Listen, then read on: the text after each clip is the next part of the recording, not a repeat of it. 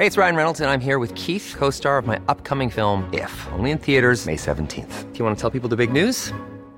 All right, I'll do it. Sign up now and you'll get unlimited for $15 a month and 6 months of Paramount Plus Essential Plan on us. MintMobile.com/switch. Upfront payment of $45 equivalent to $15 per month. Unlimited over 40 gigabytes per month. Face lower speeds. Videos at 480p. Active Mint customers by 531.24 get 6 months of Paramount Plus Essential Plan. Auto renews after 6 months. Offer ends May 31st, 2024. Separate Paramount Plus registration required. Terms and conditions apply if rated PG. Hey, I'm Ryan Reynolds. At Mint Mobile, we like to do the opposite of what Big Wireless does. They charge you a lot. We charge you a little. So naturally, when they announced they'd be raising their prices due to inflation, we decided to deflate our prices due to not hating you. That's right. We're cutting the price of Mint Unlimited from $30 a month to just $15 a month. Give it a try at mintmobile.com/switch. $45 upfront for 3 months plus taxes and fees. Promo rate for new customers for limited time. Unlimited more than 40 gigabytes per month. Slows full terms at mintmobile.com. Investpodden. Du lyssnar på Investpodden med Ronja och Ted, och idag är det dags att prata om pappaskatten. Kan man undra vad det är för något? Ja, för du har ju nämnt det några gånger i Investpodden. Ja. Och då kommer det in och fråga ibland så här, det där med pappaskatt, vad är det egentligen? Och sen så fick vi in en fråga här från en mamma som undrar när det är dags att ge sina barn veckopeng eller månadspeng.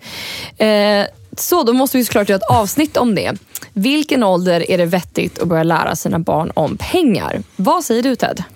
Ja, och jag ska börja med att säga att det är inte säkert att min fru Lotta håller med mig här. Vi har lite olika åsikter. Precis, bara personliga åsikter här. Ja, det är personliga åsikter. Så att jag tycker personligen att man ska göra det här så tidigt som möjligt. Och på alla möjliga sätt. För att jag tycker att det är viktigt att barn lär sig om pengar. Och jag tycker att det är viktigt att barn lär sig att sälja. Och förstå dynamiken mellan människor och så. Så att i mitt fall, eller vårt fall ska jag säga, så började vi nog riktigt på allvar när ungarna kunde börja och sticka iväg och börja sälja jultidningar.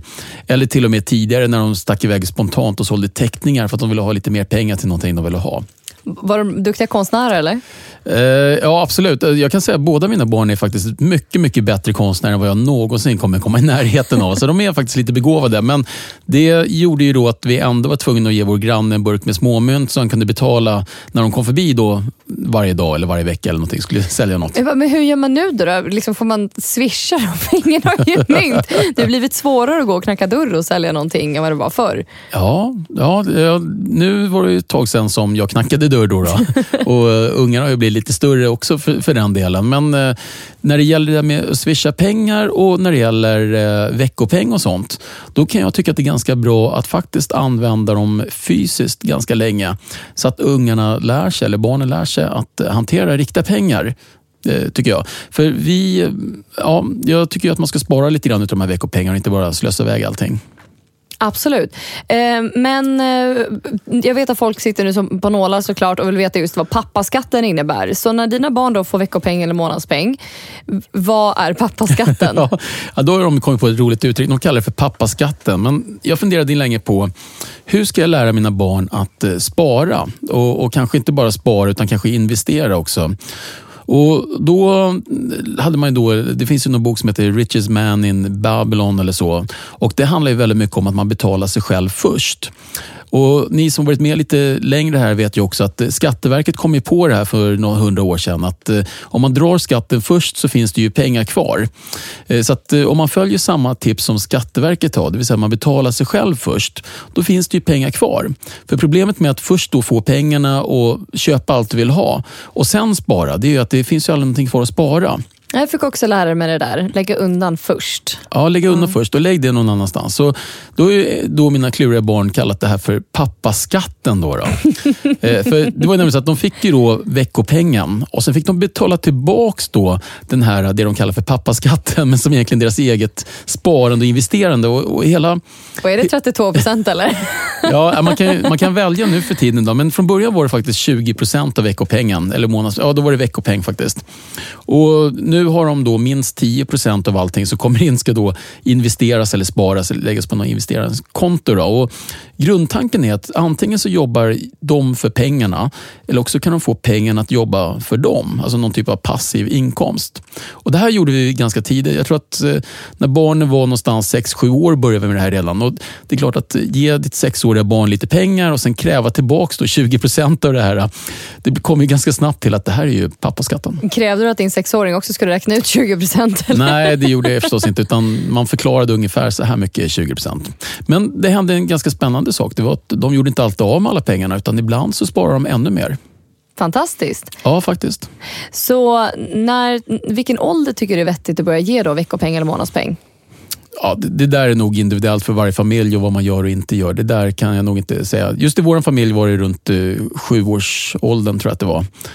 Som de fick lära sig hantera. Och det har också lite grann med att göra att de kanske kunde gå till affären och handla lite själva och få lite frihet under vissa begränsade former. Då. Så att det var väl så vi tänkte. Men en del gör inte det förrän de är 14-15 kanske, eller 12-10. Jag har ingen aning. Där måste man nog bestämma själv i familjen tror jag. Men hantera pengar, det tror jag man ska göra så tidigt som möjligt. Så hur började du lära dina barn investera? För man måste ju vara 18 för att öppna en ISK-konto, va? Så hur lär man sig investera pengar när man är sådär ung? Kanske inte 6 år då, men yngre än 18 i alla fall.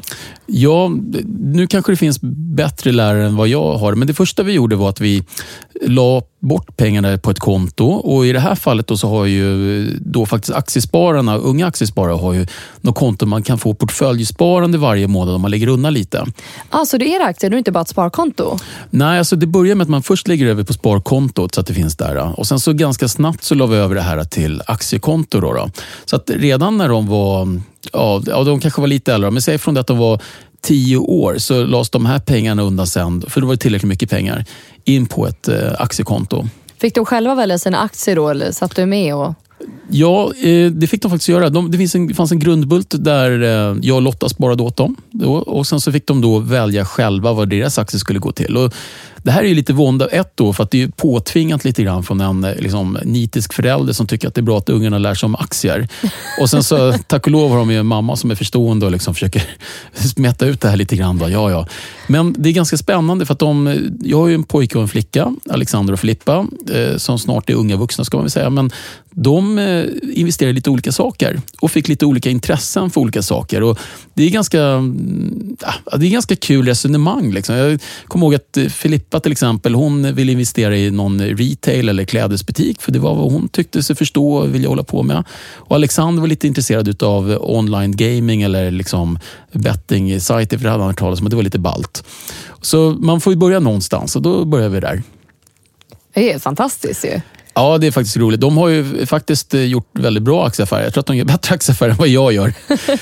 Sen kommer en del utmaningar med det här. För att barn ibland och ungdomar behöver lite mer pengar än vad de har på kontot. Och då har det dykt upp i något tillfälle att kan vi inte ta från de här pengarna och köpa någonting. Men då har vi nästan varje gång kommit på någon idé hur de skulle kunna sälja någonting de har i rummet eller sälja kokosbollar eller sälja jultidningar för att få ihop det och fortfarande ha kvar på sparkontot. Och det har de faktiskt gjort hittills. Så än så länge har de inte tagit ut en enda krona från de här sparkontona och det tror jag att de kommer ha nytta av i framtiden. Jag önskar att någon hade lärt mig det här. Jag försökte lista ut aktier sen, hur det funkar på universitetet. Det är jätteknepigt. Fast det är mycket lättare nu än vad det var på den tiden. Ja, alltså hur gammal tror du att jag är? Ja, men om jag går tillbaka till mig själv då, som är lite äldre i alla fall, eller ganska mycket äldre. Men man var ju tvungen att ringa sin aktiemäklare. Och så var det ju inte när jag gick på universitetet. Nej. Ja, då fanns det ju internetmäklare. Men även då tillgången till det och sätta upp konton och registrera digitalt. Det där fanns ju inte då på samma sätt. Och så var ju aktier väldigt dassigt då. Jag gick en aktiekurs på universitetet och jag hade en jättedassig lärare som släppte en jättestor tjock orange bibel som hette aktiekunskap och pratade nyckeltal och sånt där och du låter så entusiastisk. Ja, men det var ju det, så jag var väldigt entusiastisk, jag ville lära mig, men det var ju otroligt torrt. Alltså jag kände inte till någon som tyckte att aktier var någonting kul och intressant. Jag försökte ragga med någon och gå den här kursen med mig och alla bara blö.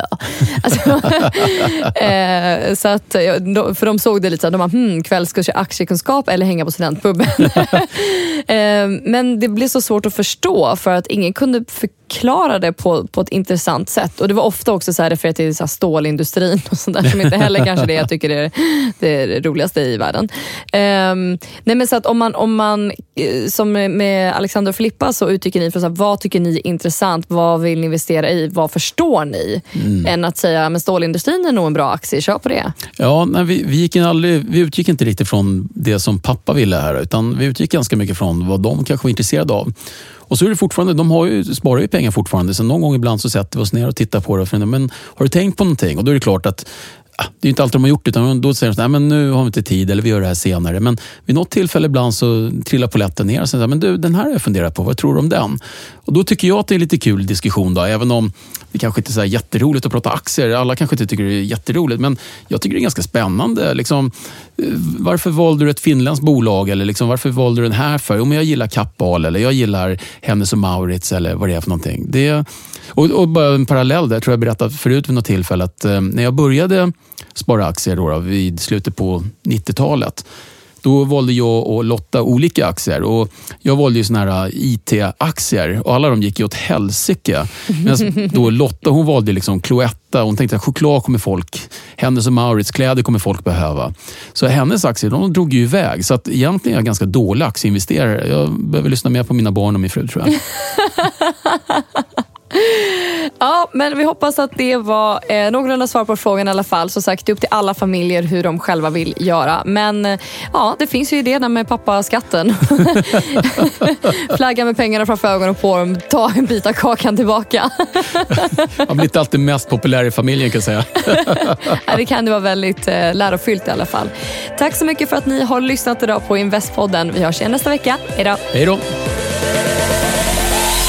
Tack för att du har lyssnat på Investpodden med Ronja och Ted. Glöm inte att följa våra sociala medier, Instagram, Facebook och Twitter. Och vi vill såklart höra ifrån dig. Så hör av dig till ronja@investpodden.se. Ha det bra, vi hörs. Hej!